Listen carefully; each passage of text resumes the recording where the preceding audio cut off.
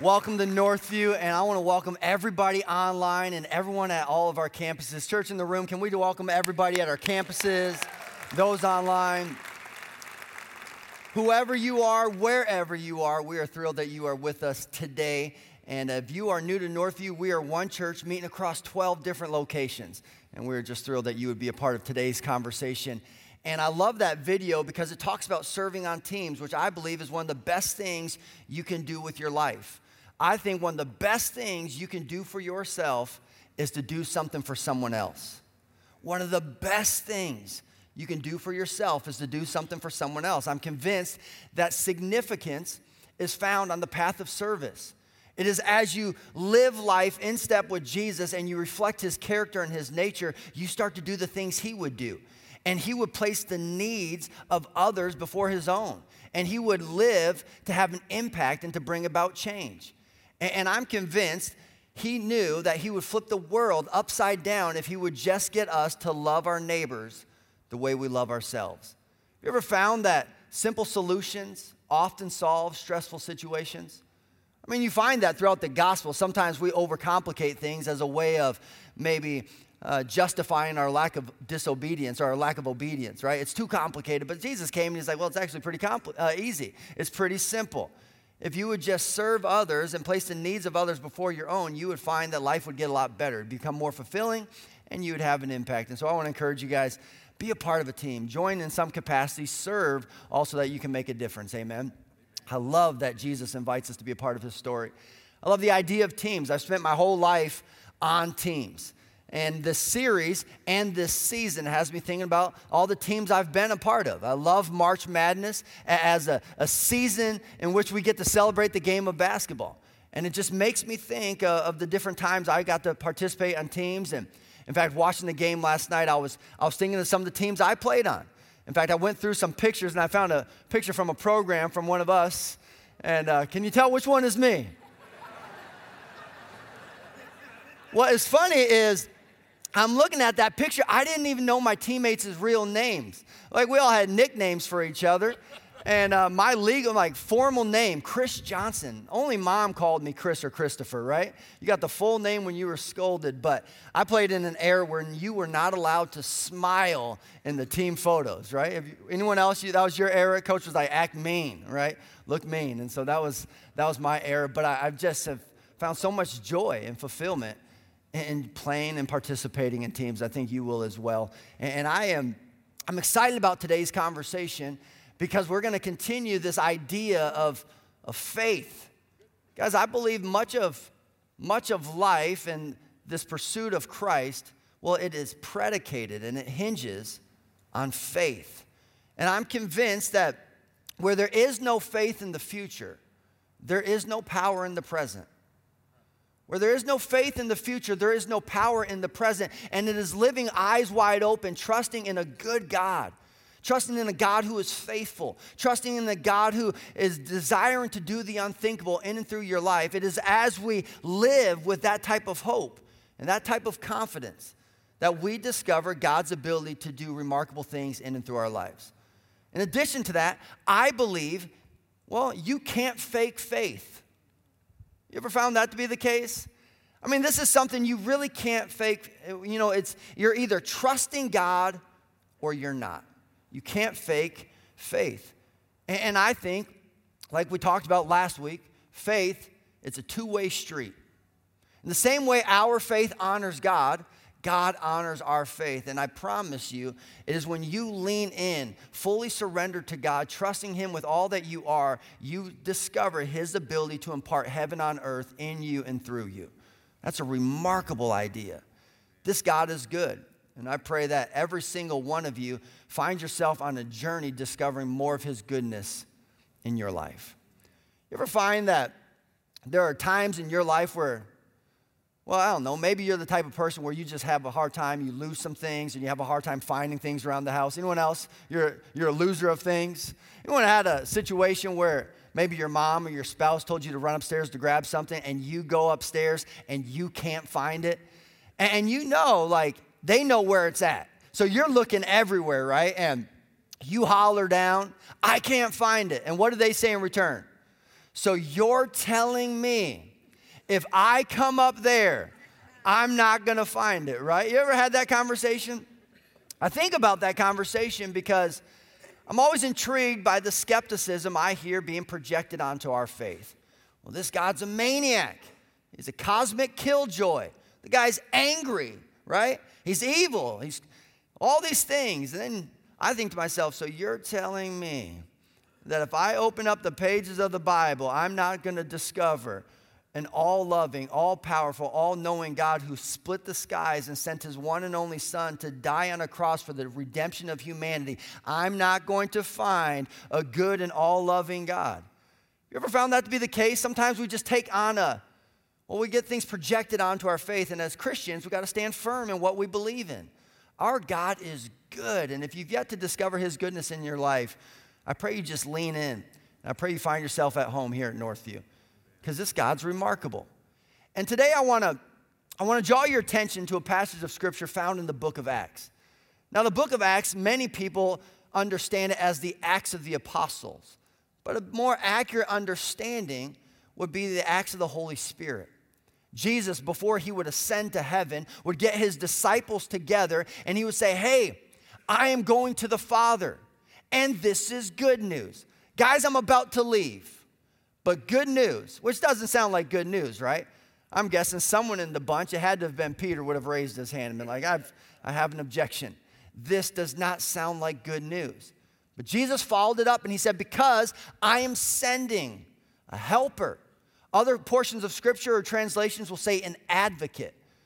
A more accurate translation of the word is Jesus says, I am sending you a defense attorney. That's a more literal translation of the word. He's saying, I am sending you a defense attorney because you live in a world where things are accusing you. You live in a world where Satan still seeks to accuse and project shame upon those who have been bought by a price and saved by grace. And I am sending you the Spirit of God also that you can live empowered and live through this grace.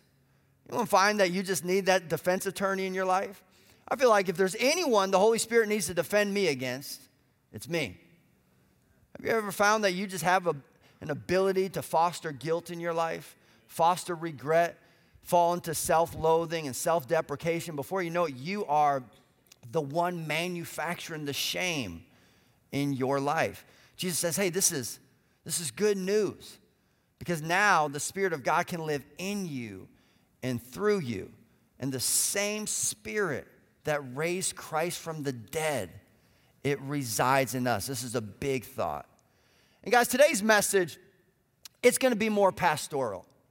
This is going to be a little bit more on the teachy side of things. And know that my agenda oftentimes is to hopefully develop greater substance within our church. For those who would lean into the pages of Scripture, I do believe that is what you take on, a greater and greater substance in your faith. Here's a hefty thought, but I believe the key to going deeper is density.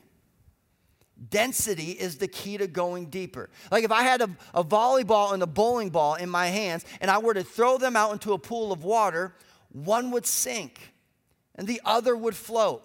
Same size ball, different density. And my prayer as you follow Christ is that you take on a greater density, a greater substance that come what may, you stand your ground and you are rooted in your faith. Take on a density. And so this is probably going to come with maybe some head cramps for some of you, but I do believe it'll serve you well. In the book of Acts, you see the Holy Spirit doing all these remarkable things, and the mission of the local church is birthed and it moves forward, and it moves forward quickly. And then we find ourselves being introduced by a man by the name of Saul, who then becomes notorious as the man named the Apostle Paul. That's kind of what God does. He changes some names. And Paul immediately is on mission. He wants to do everything he can to tell as many people as possible about the love of Christ. And know this, love, well, it attracts a lot of hate. Jesus is proof that love attracts a lot of hate. Paul was proof of that as well. He would go out and he would start telling people about the goodness of this Jesus, and to some surprise, he would be attacked, persecuted. people would hate Paul because of his message of love. And just know this, if you live for Christ and you carry out this message of grace and love and redemption, some people are going to dislike you for it. That was the case for the Apostle Paul. Nonetheless, he was committed. And it says to us in Acts chapter 20, and Paul says this, he says, and now, compelled by the Spirit, I am going to Jerusalem, not knowing what will happen to me there. He goes on to tell us, I only know that in every city, the Holy Spirit warns me that prison and hardships are facing me. Goes on to tell us, however, I consider my life worth nothing to me. My only aim is to finish the race and complete the task the Lord Jesus has given me, the task of testifying to the good news of God's grace. I mean, this is a pretty pregnant verse. And in this verse, I'm going to call today's sermon the Vital Four. We are in this weekend where we're all watching the Final Four. I would call today's message the Vital Four. These are 4 things that you're going to have to understand. If you're going to live a life for Christ, you're going to have to understand how to manage these 4 things well. You're going to have to figure out how to discern them as well as endure them. And these are 4 things that trip a lot of people up. But if you can get these 4 things right and understand them well in your faith, you will find the ability to thrive in this life with Christ. And the first is the Spirit's prompting. He says, and now compelled by the Spirit. And know this, if you follow Christ, there are going to come moments in your life where you are prompted by the Spirit of God. And I know that anytime you start to talk about the Holy Spirit, it gets a little uneasy for folks. And I get that. You know, there are certain things about the Holy Spirit that can flat out spook some people out. In fact, that was kind of my journey. I was raised in a charismatic church. And there was a lot of things that I witnessed and experienced growing up that produced a very jaded mindset towards the church. Things that really turned me off to things that I experienced. Things that felt like manipulation, maybe exaggeration. Things that I would witness that I would walk away thinking, was that God's doing or was that man's doing? I was also in a place of my own development where I just allowed those things to take too deep of a root in my life, and it produced a season of rebellion. I wanted nothing to do with the church. And so I ran as far from it as I could, all to discover God in random places in my life. That's what grace will do to you. Even when you get it wrong, God still gets it right. And so I would eventually embrace personally a relationship with Jesus Christ. It was now no longer something I inherited from my parents. It was something that I owned personally. This is my relationship with Christ. I started doing a deep dive into Scripture, and I started evaluating my experiences growing up. And yes, there were some things that in my upbringing I could look at and say, this doesn't align with Scripture. But then there were some things, folks, that without a doubt in my mind, moments throughout my childhood and upbringing that I experienced the power and the Spirit of God in my life. Moments of prayer that undeniably to me, God was very real and present and active in my life. Moments of worship or having a Bible study, that there were moments where I seen God do the miraculous as a young child. And so I found myself coming back to this appreciation for the Holy Spirit. And I do pray that some of you would either grow in your appreciation, come back to some place of appreciation, or discover the Holy Spirit and His value in your life to some degree in this season. Because the Holy Spirit, you guys, is critical. And this is probably the one point I'm going to spend the most time on, because this is the one area that I think some of you, you need some handles in. The Holy Spirit is critical. As Christians, we believe in the Holy Trinity. Now, this is a big theological construct. It's a big doctrine. And you should know that without the doctrine of the Trinity, the Christian theology unravels. So the Trinity is, we believe in one God in 3 persons. I know it's a lot to take in. God the Father, God the Son, and God the Holy Spirit. And this is paramount all throughout Scripture. In fact, in the beginning of creation, you find the Trinity on display, in which God says, let us make man in our image. When Jesus is baptized, he comes up out of the water, and it says that the Spirit of God descended onto Jesus like a dove, and God the Father spoke, "This is my Son, whom I'm well pleased." In one scene, all three members of the Trinity on display. If you do away with the doctrine of the Trinity, folks, our theology, it unravels, and it unravels quickly. And here's the deal. All throughout human history, one member of the Trinity has taken center stage. Come on, lean in with me, church. One member of the Trinity has taken center stage. All throughout the Old Testament, God the Father is center stage. As we jump into the New Testament, God the Son takes center stage, and we see the birth and the life, the teachings, the death and the resurrection of Jesus. And then, starting in the book of Acts, the Holy Spirit takes center stage. And church, here's what you have to understand. You and I live in the part of history where the Holy Spirit is at center stage. And it is the Holy Spirit at work in our life that allows God to accomplish his purpose and his will. And I know that for some, this is kind of unnatural to accept. We love God the Father, and we love this idea of God the Son. But here's the deal, and this is a hefty thought. But understand this.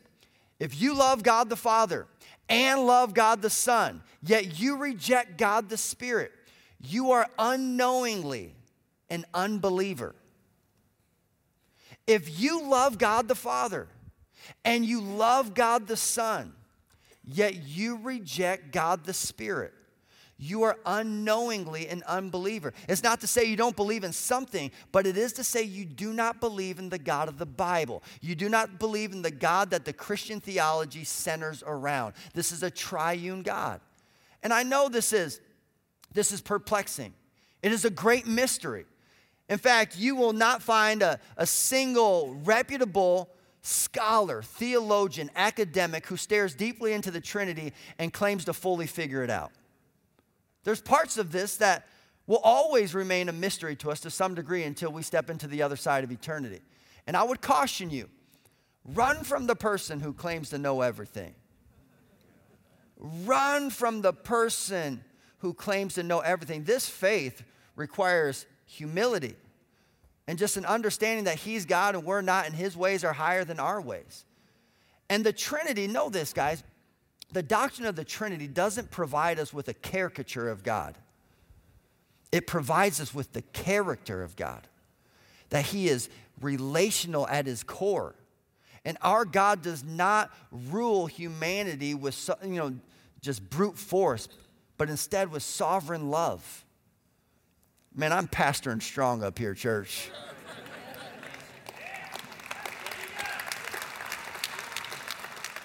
It's a lot to take in. But here's the deal. If you're not careful, this is where skeptics are going to trip you up. And this is where a lot of different groups of people have, stationed their arguments on the battlegrounds of our doctrine of the Trinity. And so if you are ever in a debate with all kinds of groups, Jehovah's Witness, this is where they will attack. Mormons, this is where they will attack. Islamic people, this is where they will attack. Christian Science, and you can go on and on down the list. Recently, I had a group of individuals dressed nicely, very polite, come to my front door. Knocked on the door. They wanted to have a conversation about God, which I love these conversations. So we're at the door, and they tell me they're Mormon. I tell them I'm a Christian. And this is how the angle approaches. You got to be careful about this. The individual says, now, all right, clearly you're a smart guy, right? Be careful with flattery. It's oftentimes opening the door for an insult. And what happens is, hey, clearly you're a smart guy. You can't really, truly believe in this doctrine of the Trinity. So you believe in one God. Yeah, I believe in one God. Who exists in three persons. You understand that doesn't make sense, right? And what will happen is they start to create some embarrassment. And if they can get you embarrassed or doubtful, then suddenly they have a way in to disrupt or destroy your faith. And so this guy goes, that doesn't make any sense. 1 + 1 plus 1 equals 3. That's what he tells me. And I said, well, here's the deal. You have bad arithmetic. Because 1 times 1 times 1 equals 1.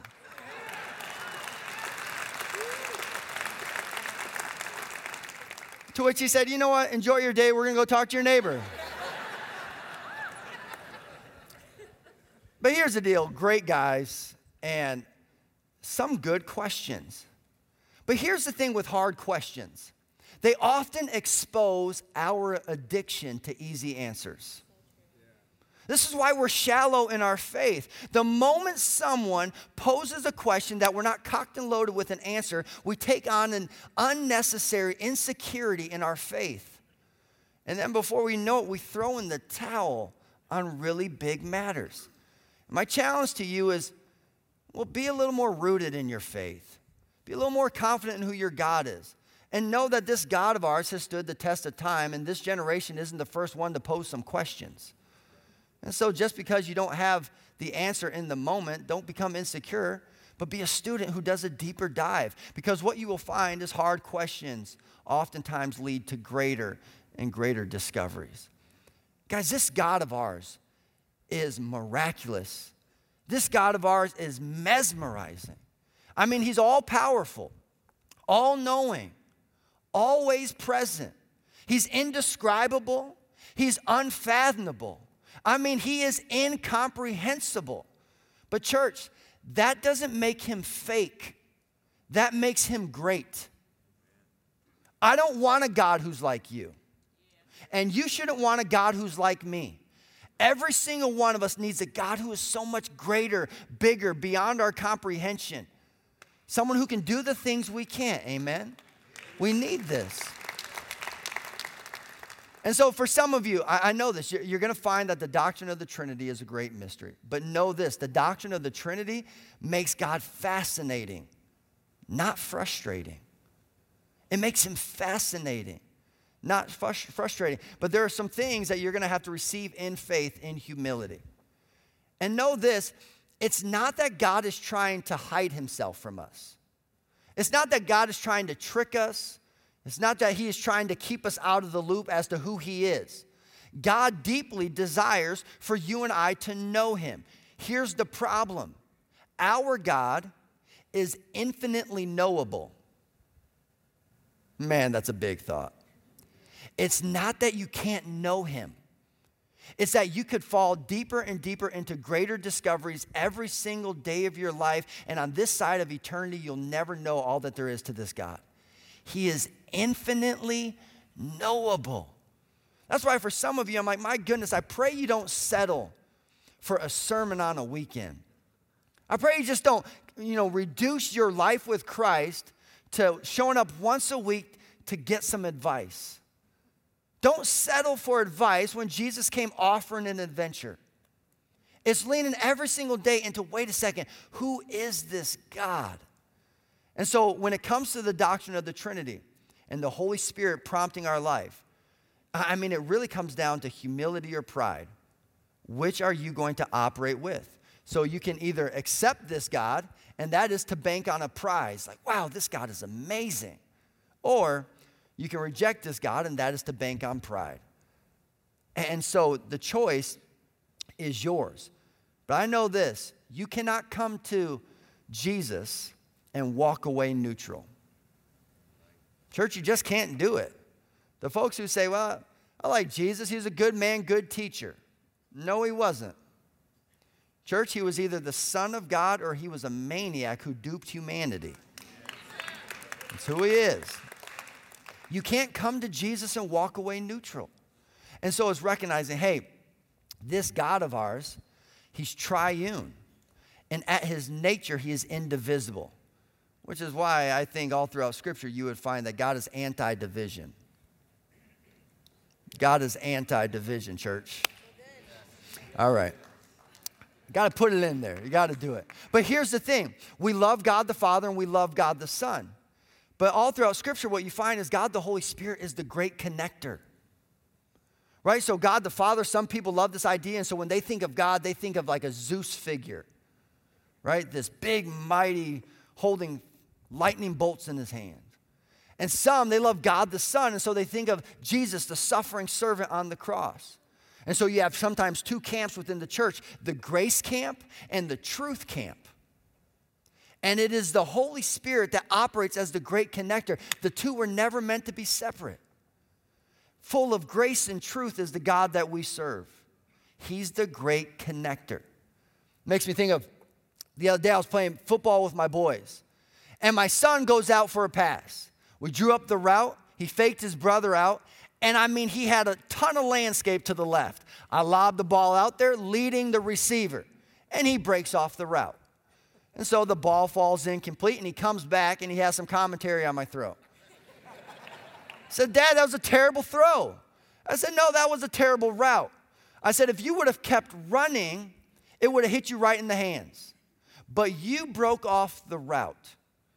And I think of the Trinity when I think of that example because, well, God the Father has put some promises before us. And God the Son has laid out a route in our life. And it is God the Holy Spirit who moves us down the field to position us for the promises and the purposes of God to be fulfilled in and through our life.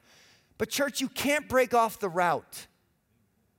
Don't break off the route when God has released some things into your life that He desires so deeply for you to discover and to experience. Don't break off the route. And this is what these individuals in the book of Acts, they got right. Jesus says, hey, go and wait. I'm sending the Holy Spirit. Now, what's amazing is at the moment Jesus is having this conversation, these men are still cowards. You don't find that perplexing? Jesus, over and over again to his disciples, what we're about to, celebrate in a couple weeks, the resurrection, Easter. He kept saying, fellas, I'm going to die, and then I'm going to resurrect. Guys, hey, just a reminder, I'm going to die, and then I'm going to resurrect. Hey, just in case they didn't get the last time, I'm going to die, and then I'm going to resurrect. Then Jesus dies, and they don't even see it coming. It's like, no way, right? As much as the predictions were laid out in front of them, they don't even see it coming. So much so, even after the resurrection, they were still afraid.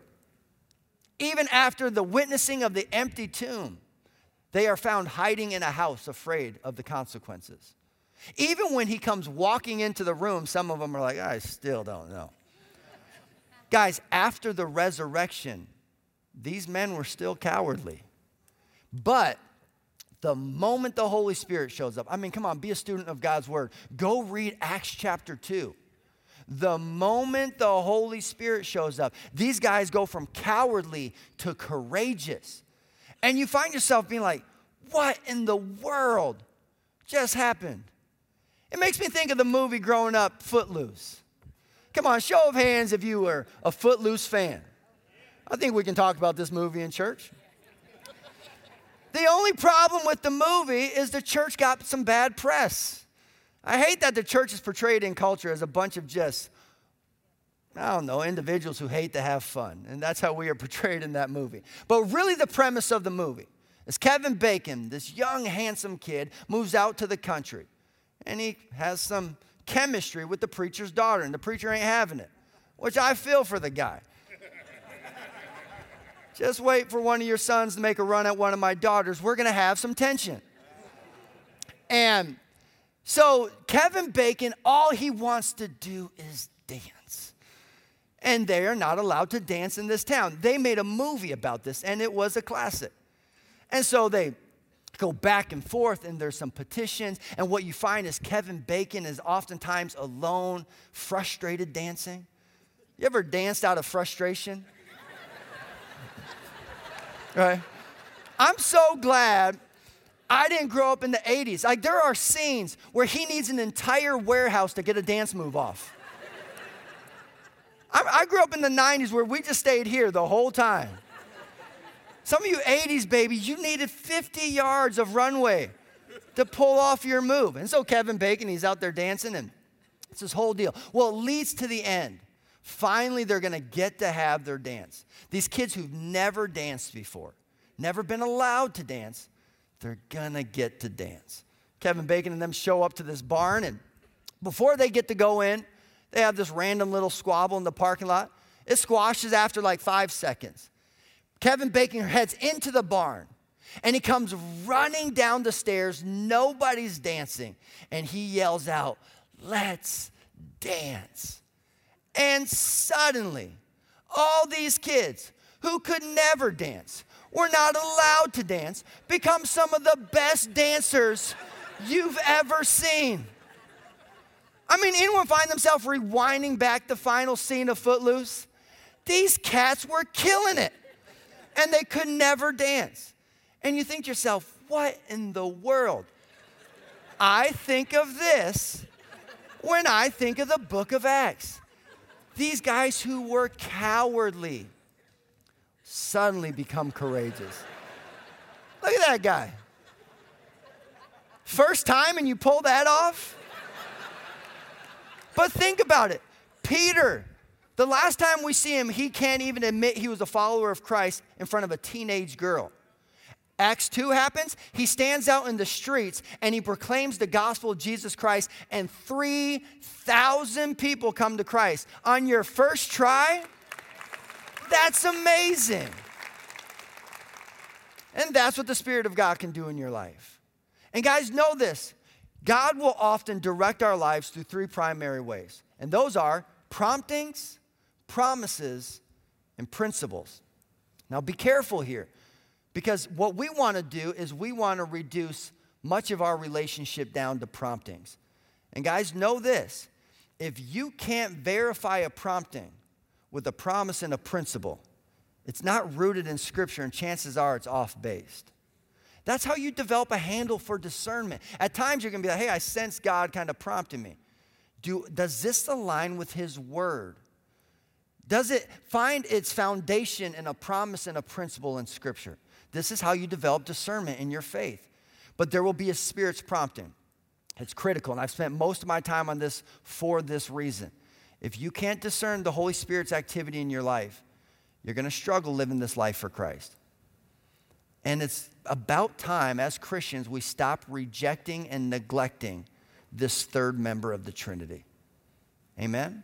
Amen. The second thing is certain uncertainty.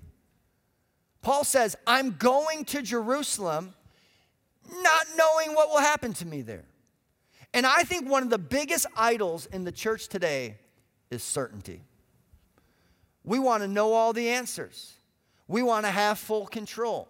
We want to know what the plan is and how things are going to play out. And the moment something comes with some uncertainty, well, suddenly it creates a ton of insecurity.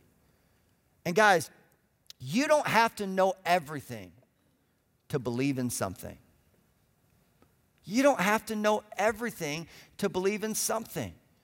And that's faith, but that's also life. There's a lot of things that you believe in and are confident about that you don't know much more about it. Like when I got married to Kristen, I knew, hey, without a doubt in my mind, for better or worse, I'm committed to this woman. But there's a lot of marriage that I had no idea how this was going to pan out, right? So I know some things, but there's some things I don't know. And the same is true in faith. There's going to be some times that the Spirit of God is going to prompt you. You're going to be in a service like this, and you're going to feel the tug on your heart.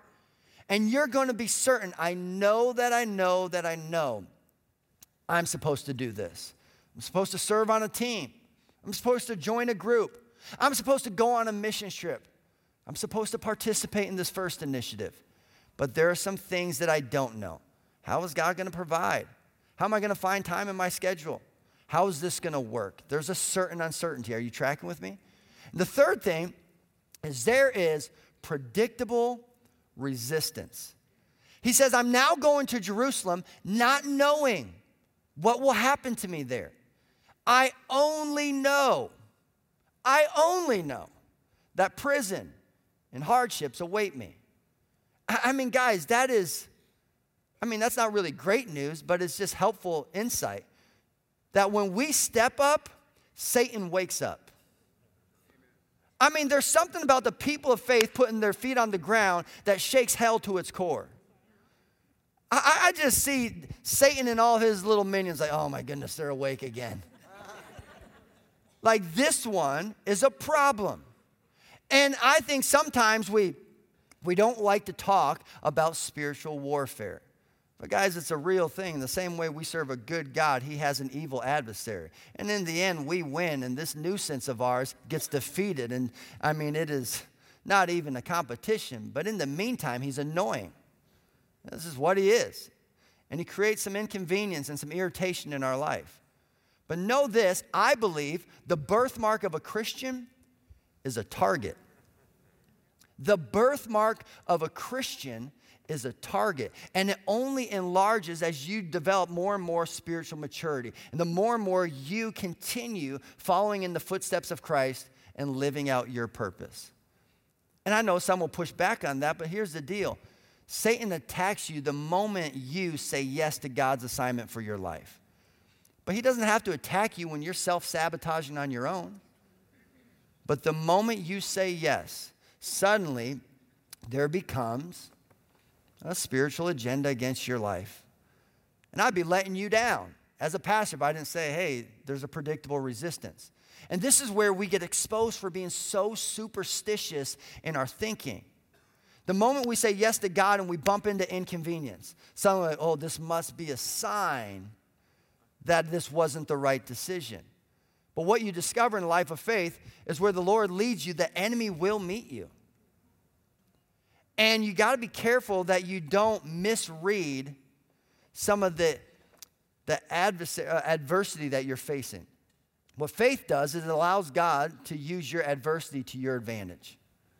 But there are going to come times where you're going to say yes to God, and it's going to be met with a challenge. I remember the moment our first daughter was born, Kristen sold out to birthdays in our house. And now for going on 13 years, Kristen has sold out to every single one of our child's birthday year after year, and now 4 times a year. And so we have this whole routine. The moment the kids are in bed, I mean, we spend the night blowing up balloons. And I'm talking about hundreds of balloons. The floor is covered with balloons. Then we sit there with fish line, and we tie it to the balloons, and we tape them to the ceiling. There's balloons everywhere. The kid wakes up to a room stuffed with balloons. As they make their way down the stairs, we have a pyramid of donuts, and the other 5 of us are always sitting there, singing happy birthday. That is our routine every birthday. And even though our daughter is 12 now, we still do it for her as well. Every year. And I find myself every year complaining. Like, this is exhausting. And every year, Kristen's like, no, we're going to do it. One year, I got to go to school with one of our kids. And they had every kid go around, hey, say some of the things that you love about your parent. And my kid went around and was like, I got one. I love my dad that every year for my birthday, he stays up late and he ties balloons and he sets up all the decorations and he puts streamers and he stacks up the donuts. Every year he doesn't miss a birthday for me and my siblings. And everyone in the room's like, oh. And in my mind, I'm thinking like, I hate this, but thank you very much. Right? I took all the credit in that moment. So I say all that to say, our family, we moved to Indianapolis. Something we didn't see coming. We were pretty set in Minnesota. Say yes to this huge responsibility. God, I don't know. You ever found that your calling has you questioning your capacity? Like, God, I don't know. Like, am I able to do this? You think of those things. Someone recently, a group that works with churches across the country, said, hey, we did a study. Do you realize you're the youngest pastor of the largest church in America? And I didn't applaud it. I was like, thanks, no pressure, right?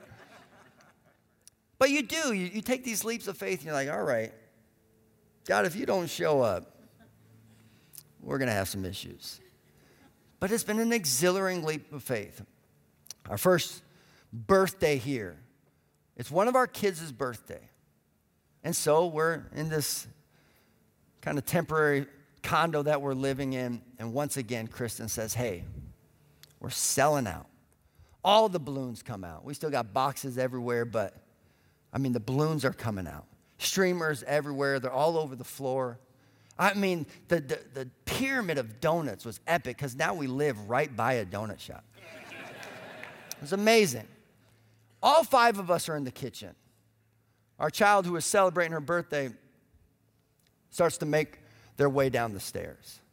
We have our cameras out like every year filming this moment. Comes around the corner, we start to sing happy birthday, and in that moment, our child has a seizure, falls to the ground, hits their head on the island, and in that moment, we were introduced to our new normal. You ever had a moment like that? Where you're like, okay, we now have a new normal. Spent the last few months with neurologists and the whole deal. And it's like, come on, God. We said yes to this huge assignment, uprooted our family. Seizures? And what happens is, if you're not careful, you misread. You misread it. And I remember moments after that, we were having a Miracle Sunday, miracle prayer here at church. Individuals came forward afterwards and we were praying. And by the time Chris and I were done praying with the last individual, the auditorium was empty. Our child was just standing over here to the side waiting for us to finish. We get done and we're like, all right, are you ready to go? And our child comes walking up. He says, no, Mom and Dad, I'm actually here for prayer. Would you just pray with me? So we prayed, and afterwards we were talking about it, and my child said, Dad, have you ever found that it's just different when you pray at the altar? I said, that's the one thing I wish I wasn't a pastor so I could talk about. I understand that when you're a pastor, everything you say is heard through a certain filter.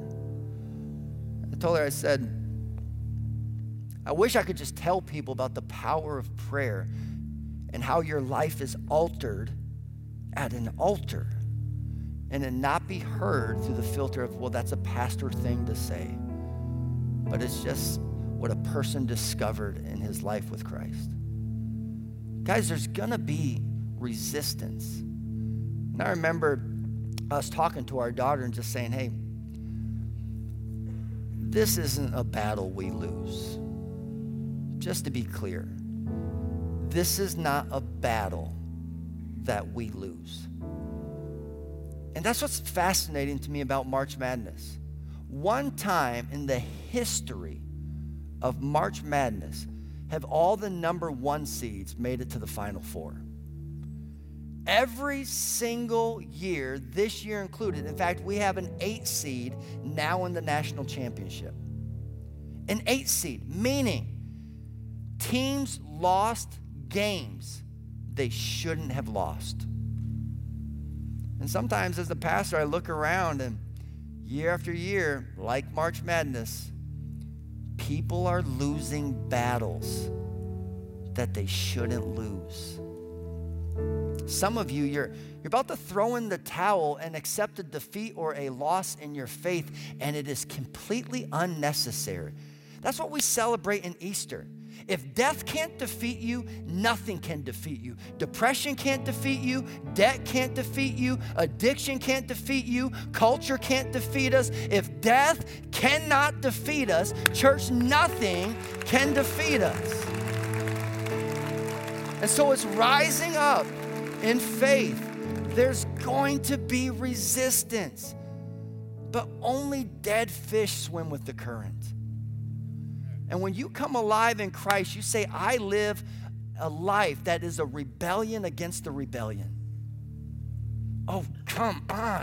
I live a life that is a rebellion against the rebellion. I don't care what this fallen world and culture says about the God I've served. Him and I have experienced and endured some things enough so I can tell you, I'm committed. I'm not moving. I'm unshakable. And I pray you get there as well in your faith. I'm committed to this, God. Come what may, my faith can take a hit. My faith can take a hit. And I'm convinced Some of the world won't know our love is legit until we prove we can take a hit. Some of the world, they won't know our love is legit until we take a hit. So there's a Spirit's prompting. There's certain uncertainty. There's predictable resistance. And the last thing, church, there's an irresponsible responsibility. I mean, don't you hear Paul's word and think to yourself, who would do that? Now going to Jerusalem, not knowing what will happen to me there, I only know that prison and hardships await me, but I must complete the task the Lord Jesus has given me. You look at that and you think, Paul, that seems really irresponsible. But Paul would say, yeah, but something in my core tells me it's the most responsible thing I could ever do. Yes, it seems irresponsible. A life of faith, it doesn't make sense to those who don't believe what we believe. But have you ever found yourself welling up with the confidence of saying, I know that I know that I know it's one of the most responsible things I can do? Guys, that's what has galvanized mine and Kristen's heart when it comes to the first initiative. Guys, hear me on this. If you're above the age of 40, you're fine. You're going to make it. Snow always melts on the edges first. And by the time some of the things that are happening in our world make their way to our backyard, if you look at the trends, you're going to make it. You're fine. But before COVID, all through 2019, from 2010 to 2019, on average in America, we closed 200 churches a week. Let it settle in. 200 churches a week we were closing for 9 years straight. Snow melts on the edges first. And here's the deal. You don't think it's important because right now you're doing fine. And by the time it reaches our backyard, the Lord's going to be calling many of you home. If you look at the trends of culture, you're going to make it. But would you think for a second, what kind of church are we going to leave your grandchildren? What kind of church are we going to leave your children? And have you ever just looked at culture and think, my goodness, this next generation, they are facing things we never dreamt of facing. The challenges that are before them and the things combating for their identity and the warped ideas that are out there that are just constantly invading their hearts and minds. My goodness, I pray that our kids and our grandchildren have a place like this to run to in the future. I pray they do.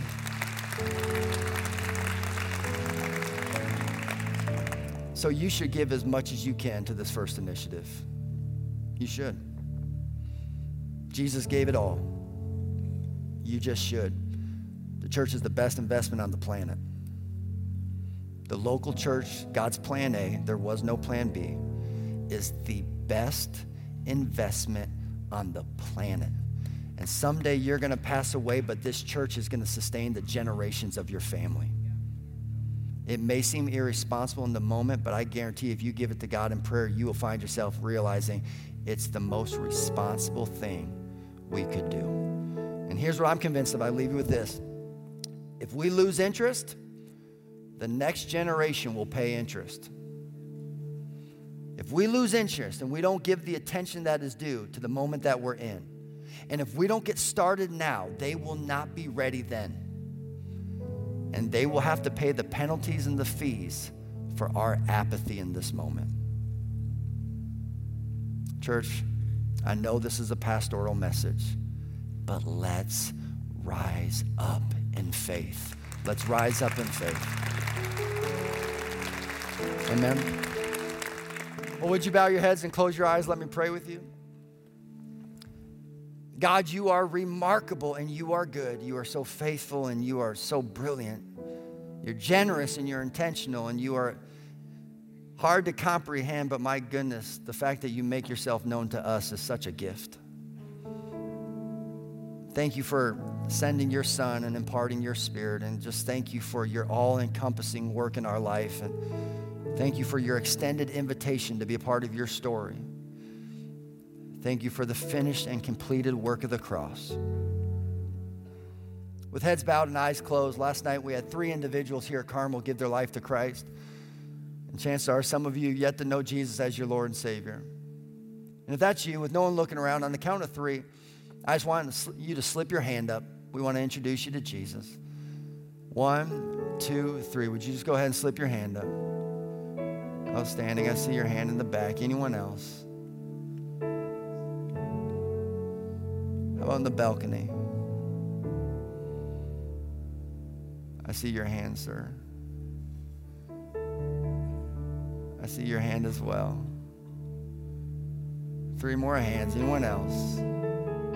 Church, all together in faith so we don't leave anyone on an island. I see your hand over here as well. Pray this in faith out loud with me. Say, Dear Heavenly Father, thank you for sending your Son to die on a cross for my sins. Today, I receive your grace, and I am choosing to live for you for the rest of my life. Be my Lord, my Savior, my God, and my King. In Jesus' name we pray. Amen.